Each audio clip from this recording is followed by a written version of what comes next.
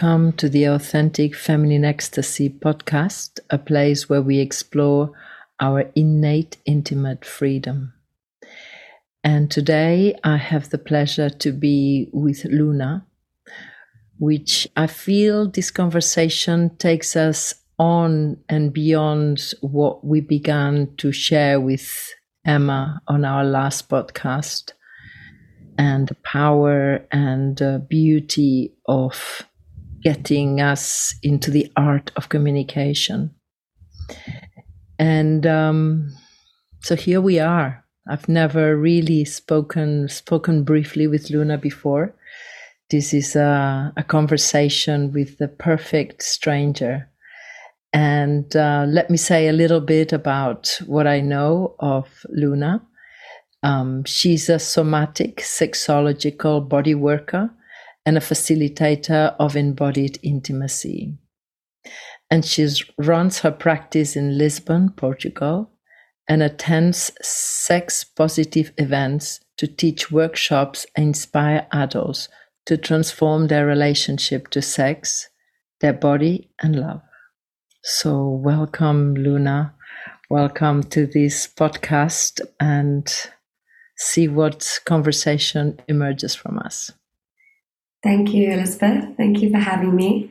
I'm very excited to be here and to connect with you and to, share this sharing, see what comes. And although we're saying see what comes, we really want to very much bring this conversation to this incredible, challenging, delicious, fearful subject, which is sex.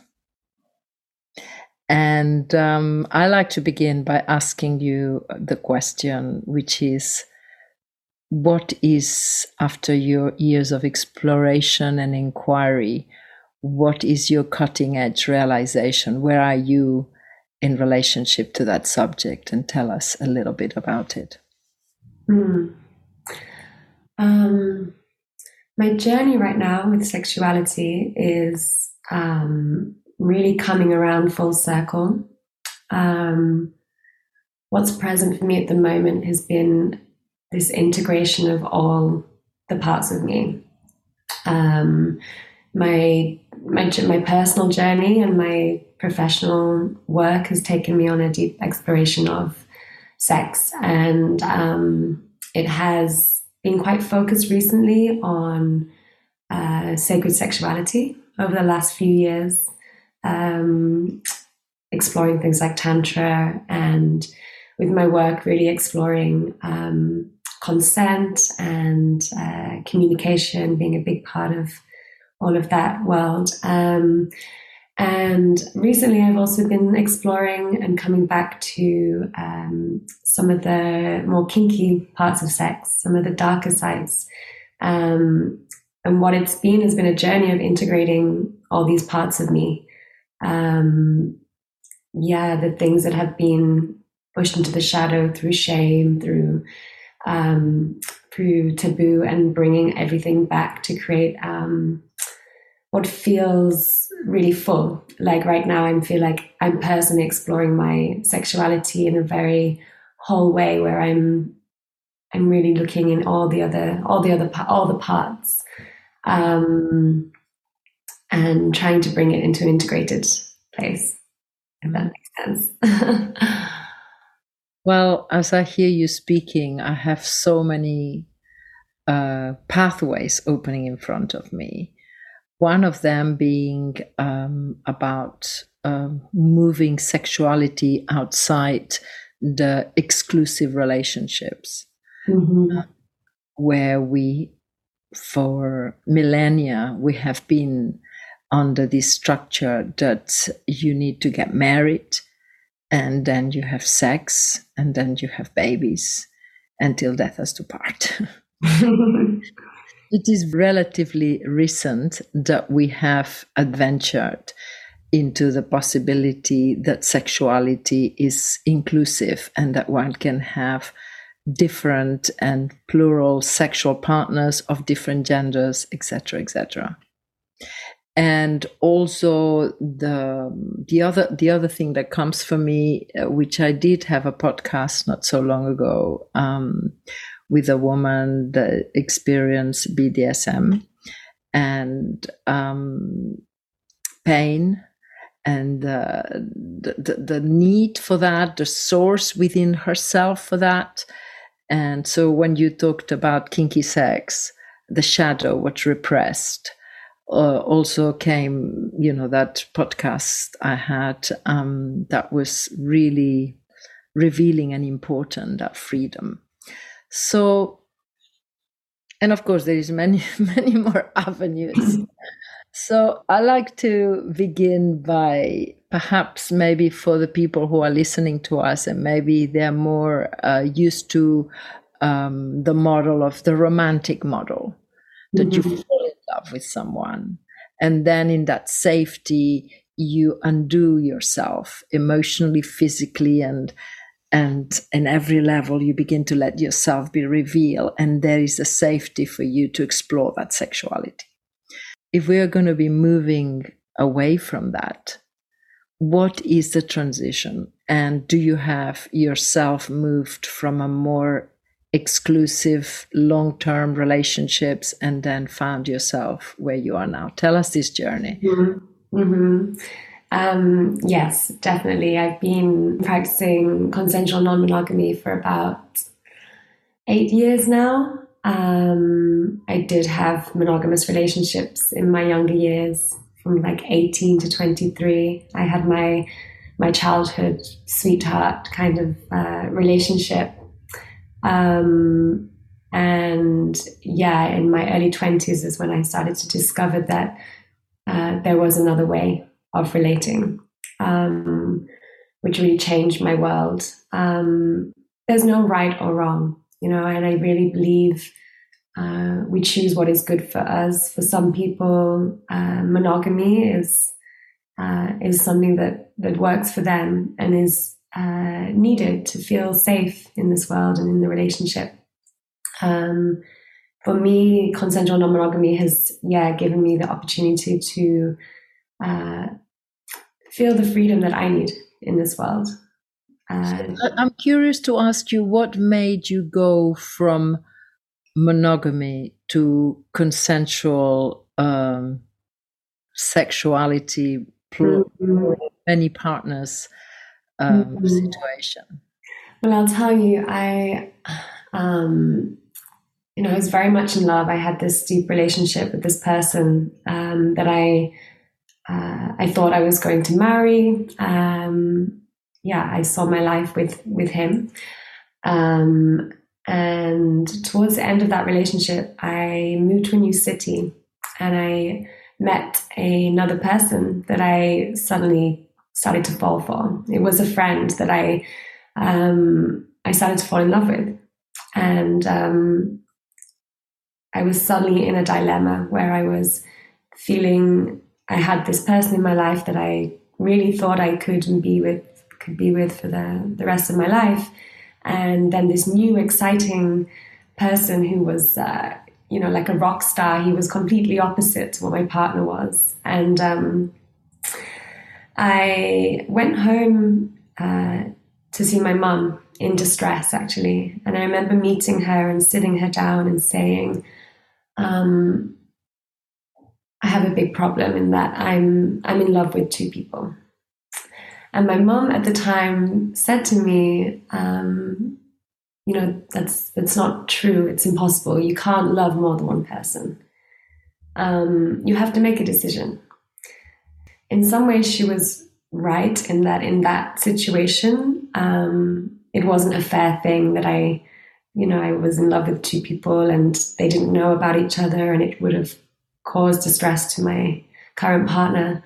But at that time in my life, I had to make a decision, which was to break up with my love, because from what I was being told by society, by my family, was that it's impossible to love two people.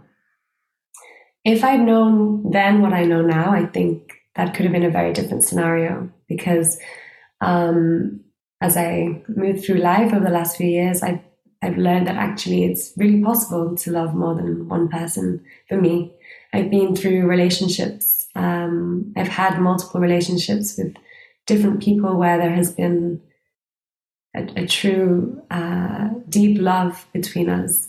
And of course, that requires a lot of communication, and it requires a big shift in the way that we think and feel about relationships. But when I discovered that this was a possibility, that there was this possibility to have multiple love relationships with people, that was the time when I found my freedom, because it really felt authentic to me that this is the way that I want to love.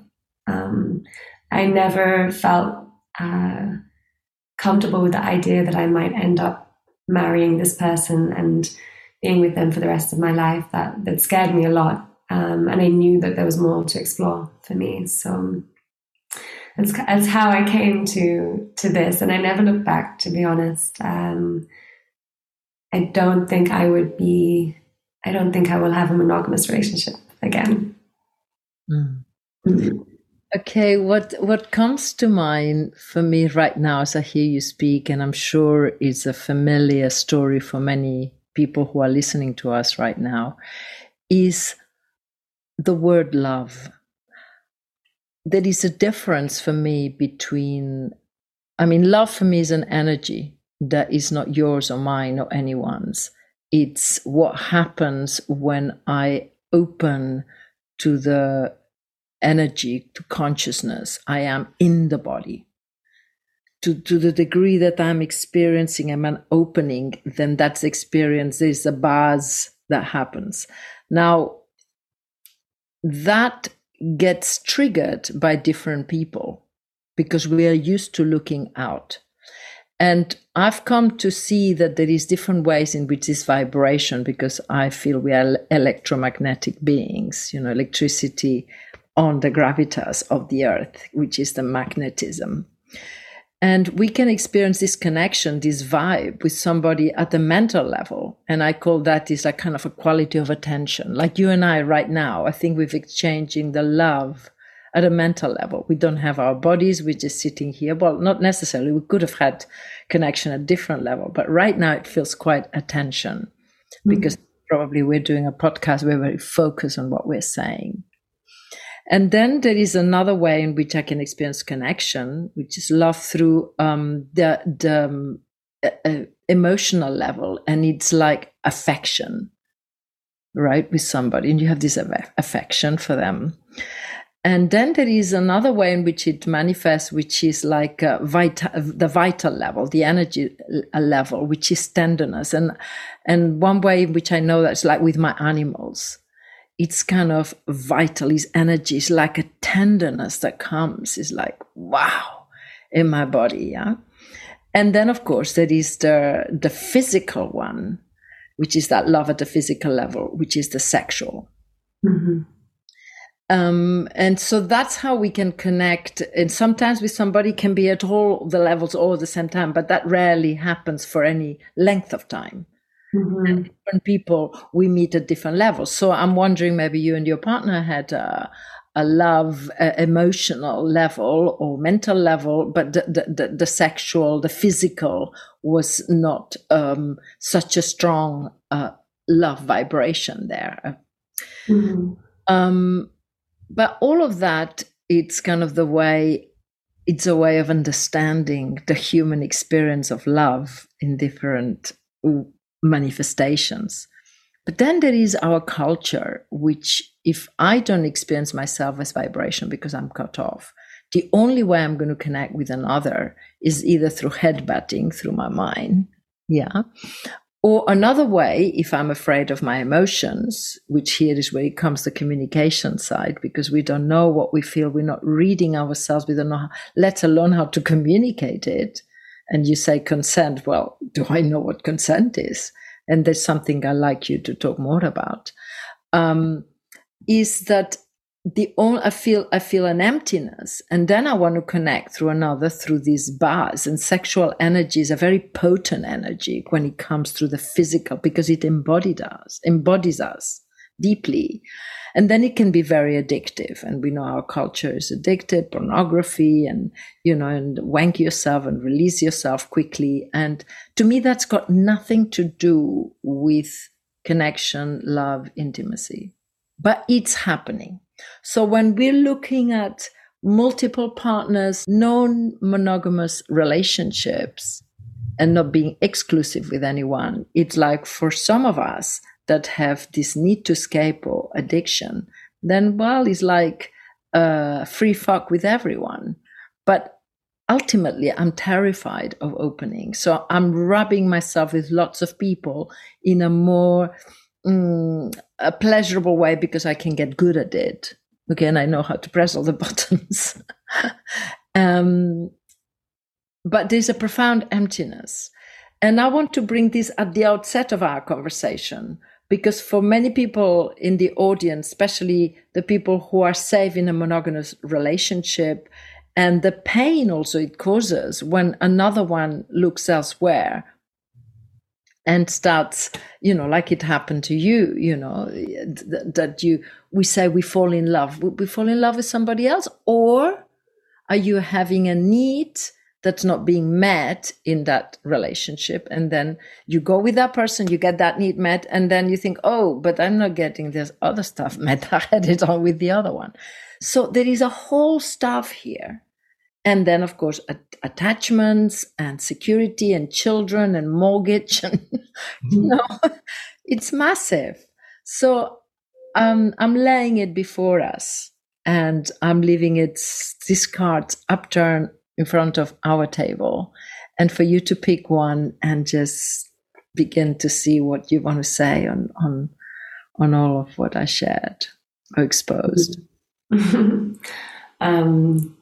Yeah, there's a lot there to go with. I'll say that I have been thinking about this recently and exploring the difference between free love and free sex.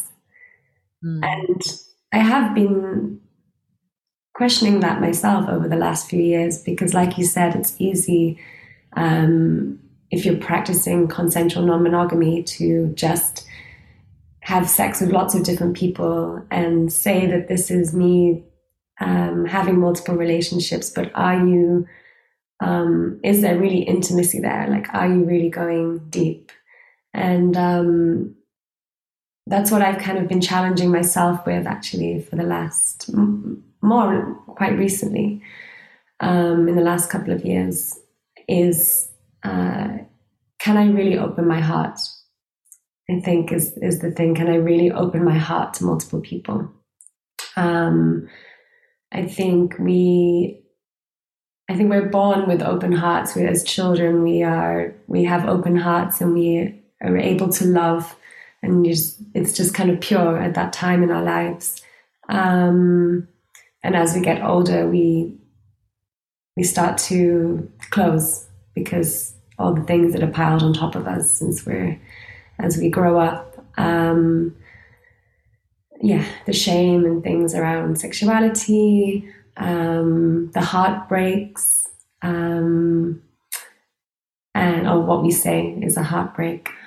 And so as we get older, we start to close down. And I think often when people are in the monogamous relationships, they're there because they feel safe there, that they can just have their heart open in that one place. The question that I've been with recently is, can I really, really keep that heart open to these different people that I'm relating with? And on top of that, I also feel there is the keeping the heart open for all the types of love that you said, the friendships and the family. Living with that openness for everyone, not just your romantic relationships. I've learned that when you do open the heart, it's difficult. I've learned that actually the concept of free love is extremely hard. especially in a society that doesn't really support it. For me, my experiences of the last couple of years where I have been in deep love relationships with multiple people is that it's complex. It's so complex, and it brings up a lot of fear, and it's a scary place to be. It feels vulnerable, I would say, when the heart is open in so many places. Tell me the complexities. What is it that it opens you into? What's the fear? Tell us a little bit about it. For me personally, it's been the fear of being seen in this.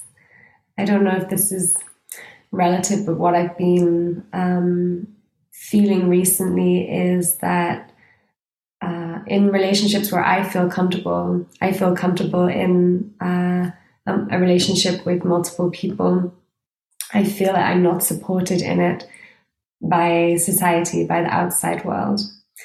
So I feel, deeply in love with two people and wanting to go out and express that and shout about that and just be that in the world. Freedom, expressive. This is who I am and this is how I love. I have these two people in my life that I am, fully in love with, and they know about each other and they care also for each other. And being met by, the reaction often is that people don't believe you. They don't believe you somehow that it's possible. Sometimes it's hard to be seen in that, I would say. And of course, these people that you are going out with at the moment, there's two people in your life? I'm talking about a past relationship that I was in. Yeah, that was with two people. Mm-hmm. And they were also in relationships with other people. So this. I'm actually getting a little bit embarrassed. Do I talk about this? Do I bring this in? Go. It's your turn. Okay. So this was actually a triad relationship. So this relationship I'm talking about was a relationship with two people, but the three of us were in a relationship.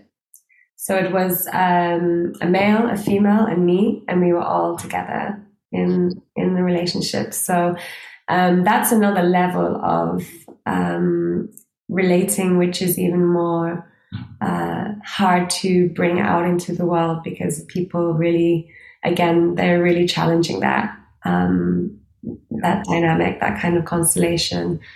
I spent 1.5 years in this constellation. And how did it end? It ended with the feeling that it was too hard to be in this. How we expressed it was too much love. It was so much, and maybe when you express love as energy, that also makes sense to me. It's like there was too much energy, there was too much love in the space. It was kind of overwhelming for all of us. In a way, it got to a point where we questioned, what do we do with this? What do we do with this? We're in this entanglement where, we both love him, but I love her, and we love each other, and it feels really, really strong and powerful, but at the same time, really scary. And that's what I was talking about earlier, in that we didn't know how to be in the world. It was the fear of being seen in that type of love that people don't understand. But more than that, beyond how you were being seen or not, was that you struggle to manage that energy. Because, as I said earlier, sexuality is a very powerful energy. And with how many people you can be alchemical with. Because it's not about the other, it's about you. How fast do you process, manage all of this? And we're not equipped. As you said, we're in a society that doesn't approve that. So we're not used to, we're breaking out of what we have inherited. And it's a worthwhile inquiry. But for the individual that's aiming to go into this path of, how do you call it? Consensual non-monogamy. Consensual non-monogamy, and all of these new words that are coming through. Who can guide us? How do we go about? Like, for example, I know, because I work with women and with men, but and I've worked with couples a lot, and how the sexuality that we were talking earlier, that it becomes addictive or is something we do to release our tension because we're not emotionally intelligent, and all of those things that happens in monogamous relationships. How the person, especially the women, that they're the womb bearers, feel all this energy of the male that's discharging. The male is discharging inside you. And the discharge is not just the semen. It's an energy. It's all, he's like a bat. Like when you go to a restaurant, you have a cook that is angry or in a bad mood or is not with his heart open. That food doesn't sit well inside you. Maybe you're not that sensitive and you won't notice, but it's not so amazing. And I'm thinking about that film, Chocolat, how we can transmit all of our energies through food. So let alone through sex, you're absorbing the other in. And the female, the biological person that carries the female organs will be the one to it's like in biology, the sperm creates the baby, when it unites with the egg, and then you begin to create life, and the woman is holding it. So the same with the energy. So, and that's my question. How do we go about? Because the monogamy creates a lot of fear and stagnant, and the other one of opening up creates a lot of confusion, fear, and all of this dilemma, for example, of absorbing new people's energy. You have sex. I don't know how many people you have actively sex at the moment, but all these people, as a female body, you carry inside you. So alchemically speaking, how good is that for you, for you personally, and for the individuals? So what do you want to say about that? Yeah, when we think about how powerful sexual energy is, it's I agree that we definitely need to be careful, always be careful about who we're relating with and who we're bringing in. I guess this is also where the difference between free love and free sex. Exactly. I think, it's, and often people will say they're practicing consensual non-monogamy, but they are just having sexual relationships with different people. There's no judgment in that, but I think when you start to open your heart, naturally, when you start to open your heart, you will find that you're not able to actually have multiple sexual partners. So what I would say in that is that if someone seems to be having sex with lots and lots of people, there's a good chance that they're not actually opening their heart. When you open your heart in and practice non-consensual monogamy, you'll be lucky if you can do that with 3 people. I was doing it with 2, and it was super, super difficult. And I've had different periods in my life where that's maybe gone up to 3 people. And it's hard work. It is, you are in a process. You're in a process kind of constantly, because you are dealing with all the emotions that are coming up So I would say that, yeah, like I don't recommend going out and practicing consensual non-monogamy and having sex with lots of people. What I feel is the interesting part is when we start to practice this in a way where the heart opens and then go into that inquiry. And it's human research in a way that, you have to start to really look very deeply into all the emotions that are happening inside of you. And you need to start changing the way that you relate. So that's where the communication comes in, and the openness, and in consensual non-monogamy, when it's heart-based, it means that you are really, really pushing constantly to bring transparency through, to bring that openness. You have to be truthful. You have to be transparent. Everything has to be on the table, and you have to be constantly communicating. So it's a lot of work. It's really a lot. Yeah. I just love what you just said here, because that, for all of the people who are listening to us, that for me is the litmus test of the difference between, are you getting addicted to the buzz, to the hormonal up and down, the chemistry in your body because you're feeling empty and you have found this way, or are you in deep intimacy and communication with yourself and with another? And the litmus test is how open your heart is. Mm-hmm. And as you said it beautifully, you're lucky if you can manage that with both the 2 or 3 people, because it requires this work. And this work for me is the cleaning up, the shame, the inheritance that we carry, the legacy from our forefathers, from our foremothers, of what intimacy is. And for me, intimacy is not sex. For me, intimacy is the willingness to take the masks out in front of another and let yourself be seen, which is what we long for. And we fall in love because, and there is this kind of like stage of like babies, like baby love, because you let your mask down. Now, when you let your mask down, your guard down for a moment, what's going to come out? It's all your pain, it's all your conditioning, it's all your fears, everything, all your attachments, all your loneliness, all your darkest emotion.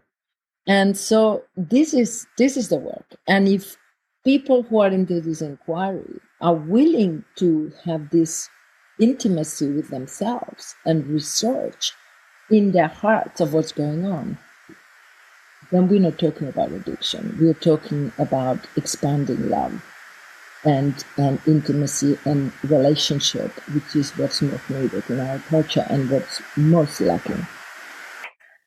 So I feel like what we're bringing here is the key for our society to begin to evolve into a humanity that is deeply human and deeply intimate and deeply connected.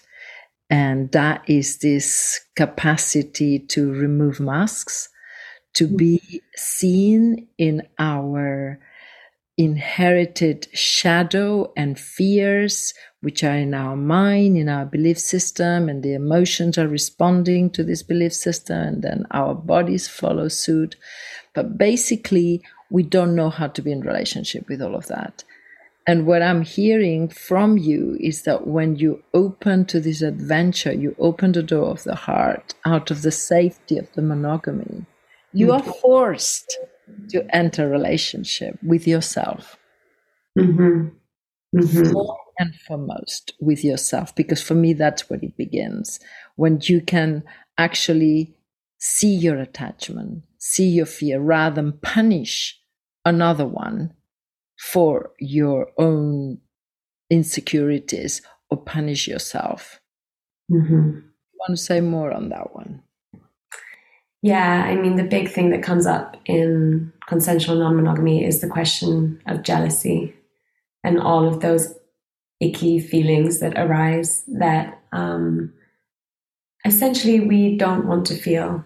And I think a lot of people that are in monogamous relationships or feel that they will say, I cannot be in a non-monogamous relationship, is the fear of feeling jealousy, of feeling anger or rage around attachment, or feeling needy. All of these things, that this is what people often ask me. Is the question of jealousy comes up a lot. And it's a misconception to say that people in non-monogamous relationships don't get jealous. I can say I've been practicing polyamory for 8 years. That doesn't mean that I've suddenly cracked the key of not feeling jealousy, or somehow cracking my attachment style and seeing everything clearly, so I know exactly what to do and how to relate. Not at all. Like, jealousy is present often. Fear is present often.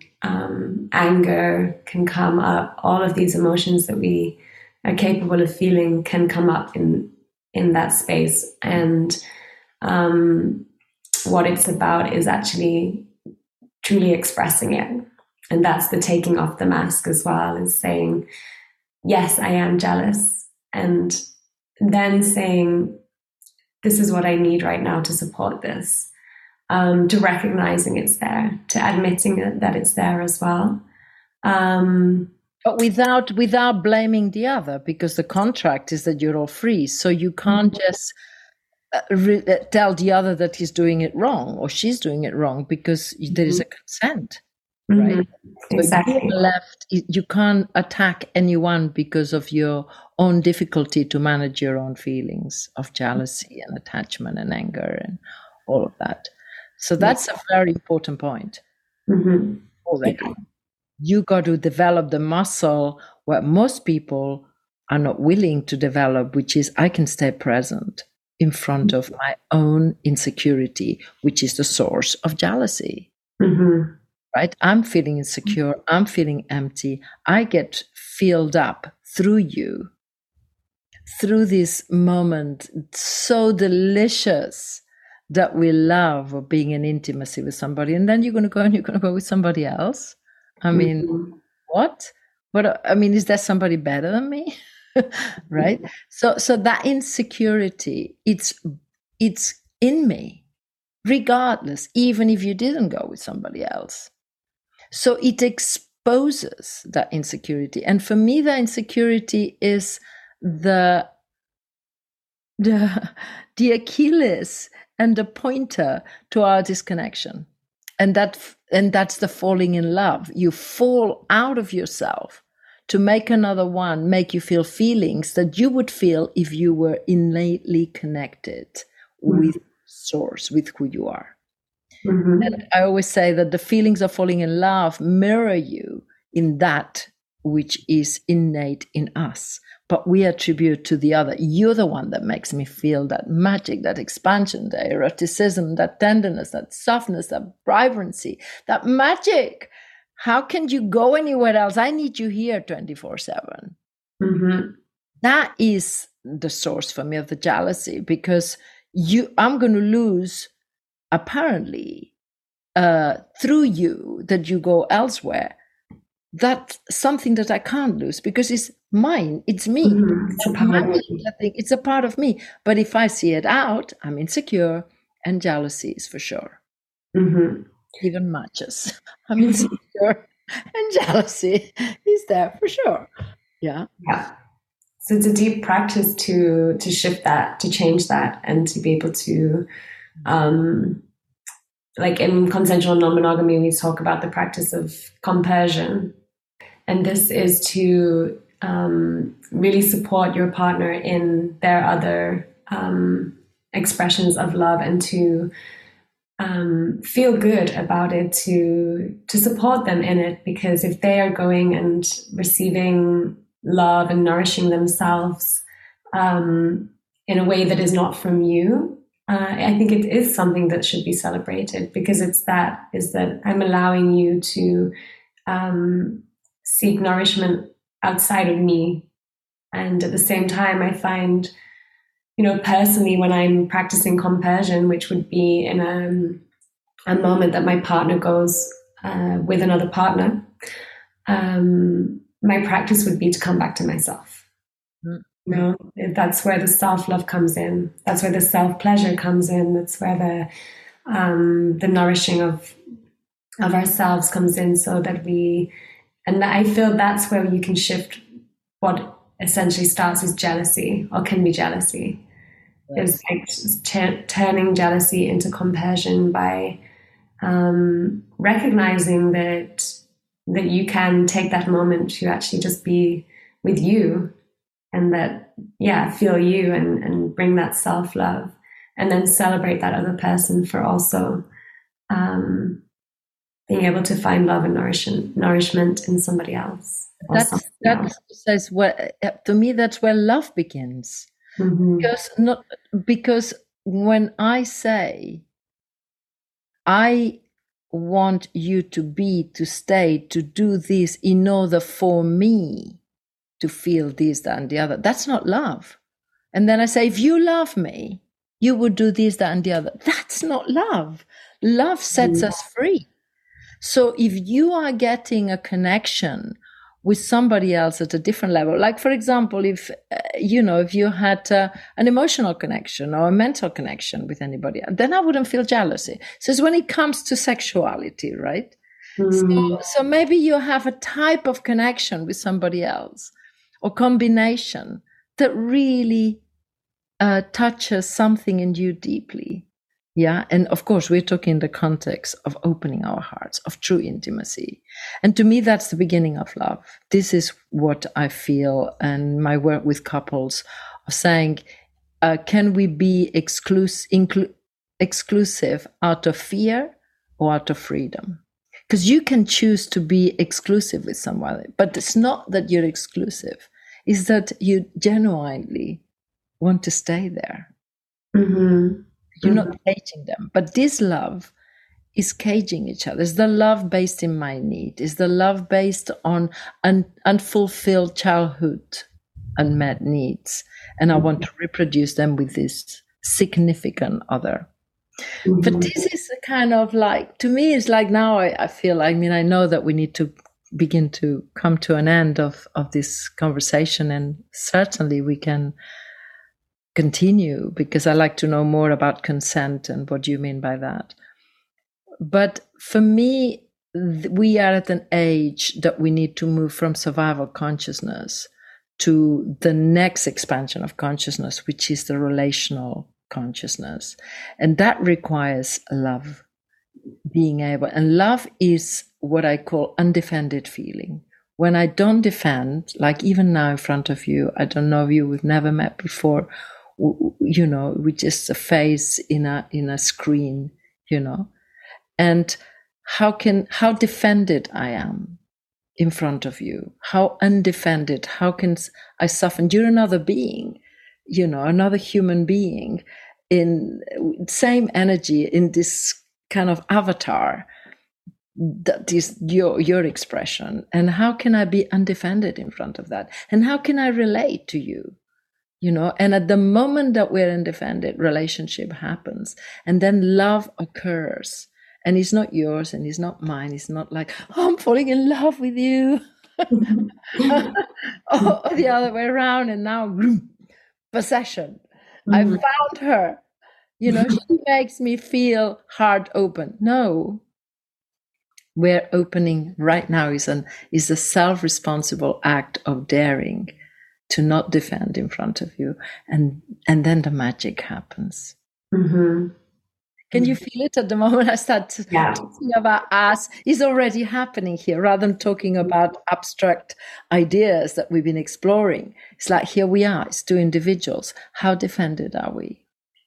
Yeah, I feel it already. It's like recognizing that, it just to soften and say, okay, it's that authenticity of just really allowing yourself to be seen and connecting with that person. We can and should be practicing this every day. Every day. Every person that we meet. Yes. That's polyamory. Then you're really seeing people. Yeah. This is what I do, with my dogs, with the tree, with everyone. And of course, it doesn't mean that you're going to go and jump into sex with all these people and all these trees and all these dogs and all these children. It's like I feel like with children, there's this recognition, they pass because they see me open, because they are open. And often the adults around them are like, "Argh." So and they go, they just, they just want to be with me because there's a resonance.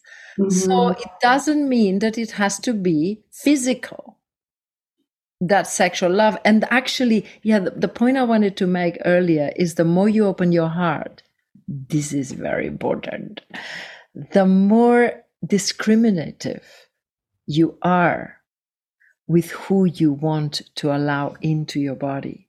Who you want to share substances, because you love yourself, you're open. It's like food. You don't want to eat McDonald's and shit. If you care yourself, if you have a healthy body, you don't just put any shit in your body. You begin to care for it. So it's the same with this. So you don't become more promiscuous. You become more erotic, but not necessarily more active. Yes. I love it. Yes, I mean, it is as well about taking that idea of love outside of the sexual relationships and in your friendships and in your family. I think an issue many people face when they get into deep love relationships with one other person is that it kind of closes them off exclusively to that person. And you hear those stories often of people losing friends to relationships or losing family members because they disappear into a black hole of love, or what they perceive as love. And, polyamory is also that. Polyamory is keeping your heart open to having those deep friendships, making space for those people in your life. Just because you have now a sexual intimate relationship with somebody, still making space for those dear ones, those friendships, those family members. You have intimacy with everybody else, but not in that sexual way. With family members, with everyone else. This is kind of, wow. The thing about, you were saying, losing friends and losing family members and losing things, and you go into this black hole and of you and that person, and it's almost like us, the babes in the wood syndrome, and the world against us, and the world. So I don't have to bother to make myself vulnerable or to explain or to relate, because I'm going to go home and this person is going to understand everything, and we can collude about everything. And actually, when they don't, then we go crazy and attack them brutally for not because they are the ones. The world is like, what people are like, horrible. But no, baby. And it's not even true. And then that's why the antagonism and the rowing to make sure that that's their integral is exhausting. Yeah, it really is. For all the audience that's listening to us, that you're all in monogamous relationships or not, it's not a thumbs down on monogamy and thumbs up on polyamory.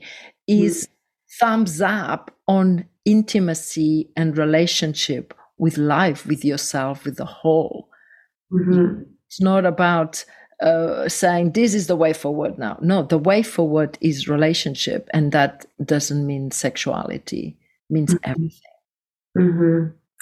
Yeah, keeping the heart open, and realizing that it's good for us. It's good to us to nourish ourselves from different things as well. So it's, again, with focus on polyamory and sexuality, intimacy, but like variation is good for us, and diversity is good for us. So, in all ways of life. So, we cannot and we should not expect to get all of our everything from one person. One diet. From one diet, exactly. It's like food, we need variety, because there is so many. Life is continuously experiences moving and fluctuating and changing, and I'm sure we all remember. I remember that when I had these infatuations, or these things I would call falling in love with people, you fall in love with them and they're like, whoa, and you put them in the pedestal and you feel all those amazing feelings. And then you get closer, or you don't even go very far with them. And then you know them a bit more and you think, ooh, thanks God I didn't get involved. Yeah, because we project a lot. Yeah, different parts of me. And then you saw, no, this is not good for me. It's like those cakes in those shops that they're so alluring, and you get close and they're so beautiful, but you think, no, my body, how is my body going to feel if I is, and wow, and that's the listening, isn't it? That's the listening that we're told to do. So I feel like we're getting into sort of very, very poignant points here, but I wanted to ask you, before we bring this conversation to a close, something about the word consent, because you've been saying quite a bit about it. So tell us a bit about this word and what do you mean? Consent. So I teach consent in the sense that helping people to find their voice. I think sometimes we think consent means it's all about the saying no, and if you're good with your boundaries and consent, then you know what you want and what you don't want. When I'm teaching and working with consent, it's as much about the yes as it is the no. Consent for me is starts with the knowing of yourself, like deeply knowing yourself and what you want and what you need, and then finding the voice to be able to express that. Consensual non-monogamy, obviously the consent part of that is the communication.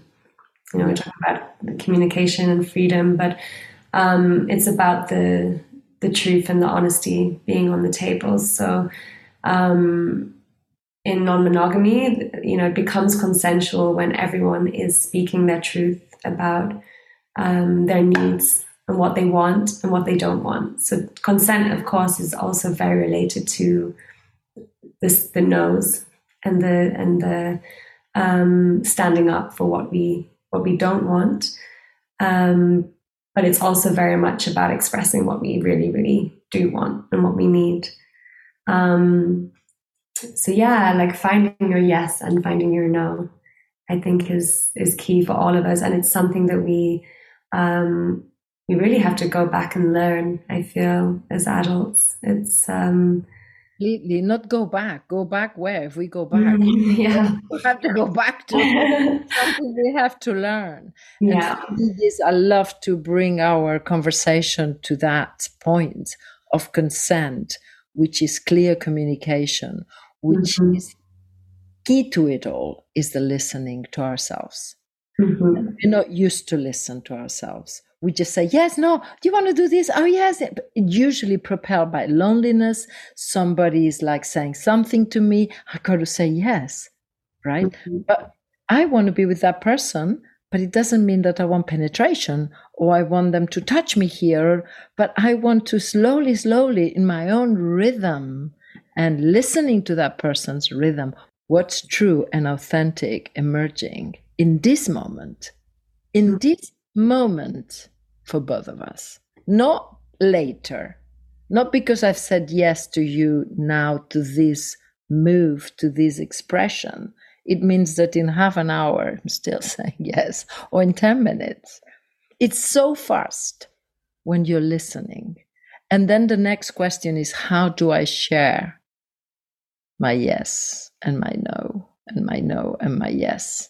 And it's something that we touched on the last podcast that you make your communication clear. And we were saying we were talking about, imagine that I say to you, I want you to kiss me, right? And you also feel the energy, and that is there, just kissing, okay? Mm-hmm. And then that process begins. We begin to communicate with that expression, in this case with our lips. And then I feel I don't want to kiss you anymore. Mm-hmm. And maybe for you, you still, in that kiss, you still want more because you haven't arrived, or maybe you don't have such a good listening to yourself like I do. Right? So then how I do, no, thank you, sorry, no more. Oh, that was terrible. I mean, how do I, because you've opened to me. Mm-hmm. And then how do I say no?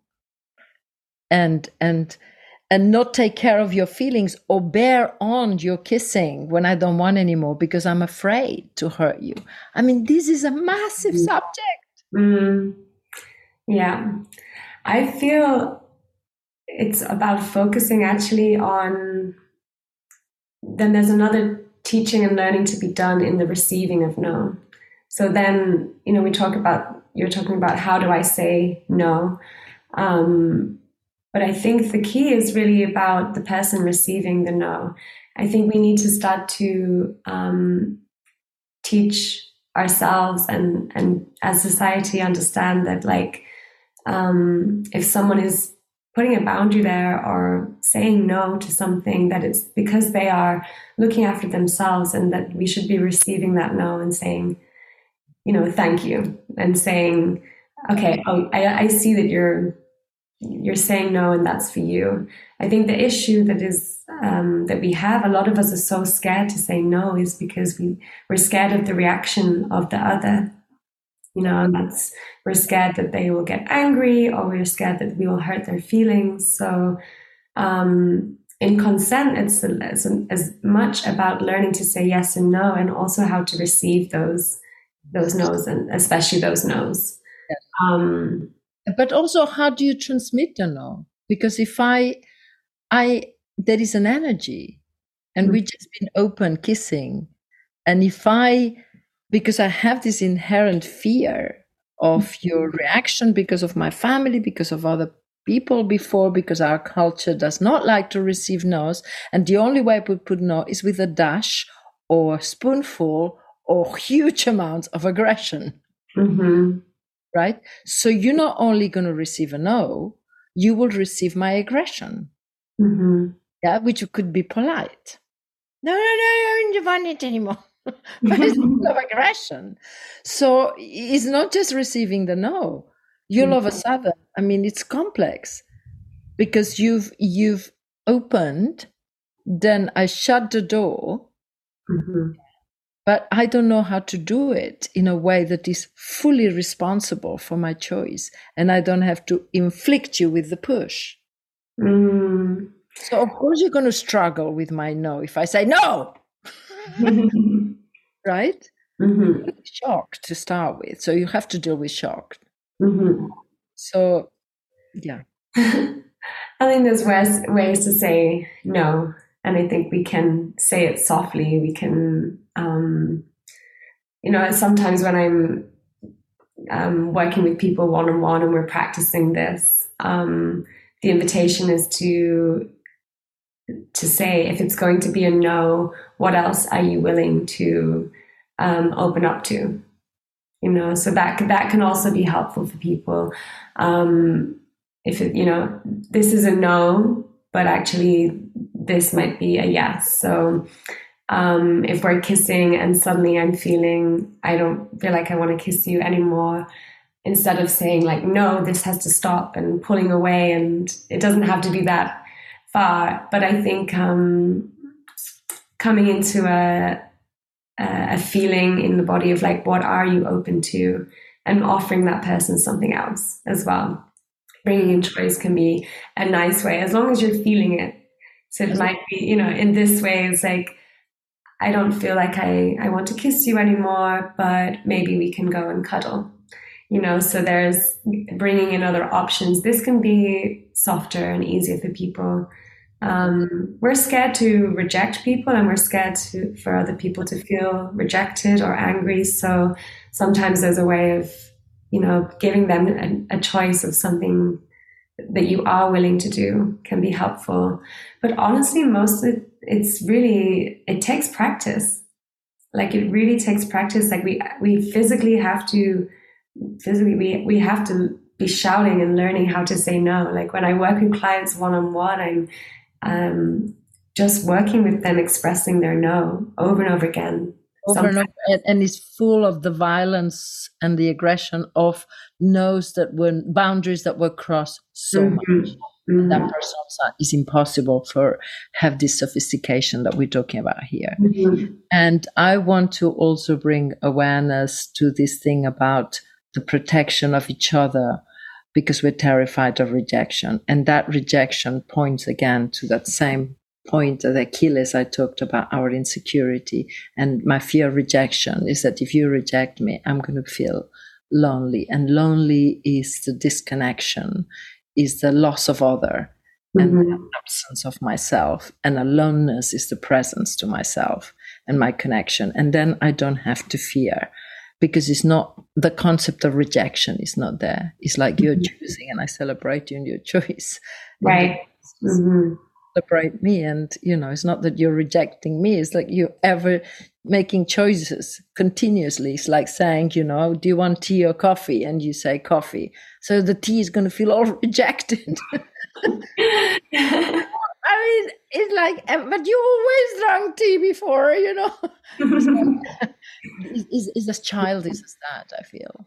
Yeah, I think we have to learn that alongside is letting go of the rejection in order to be to feel stronger in those no's and those yeses. So Luna, it's been for me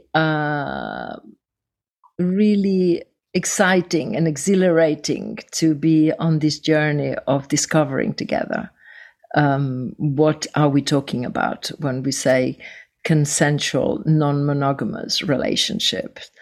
And these are the times to doing that. And what I'm taking away is the art of relationship and the art of listening to oneself.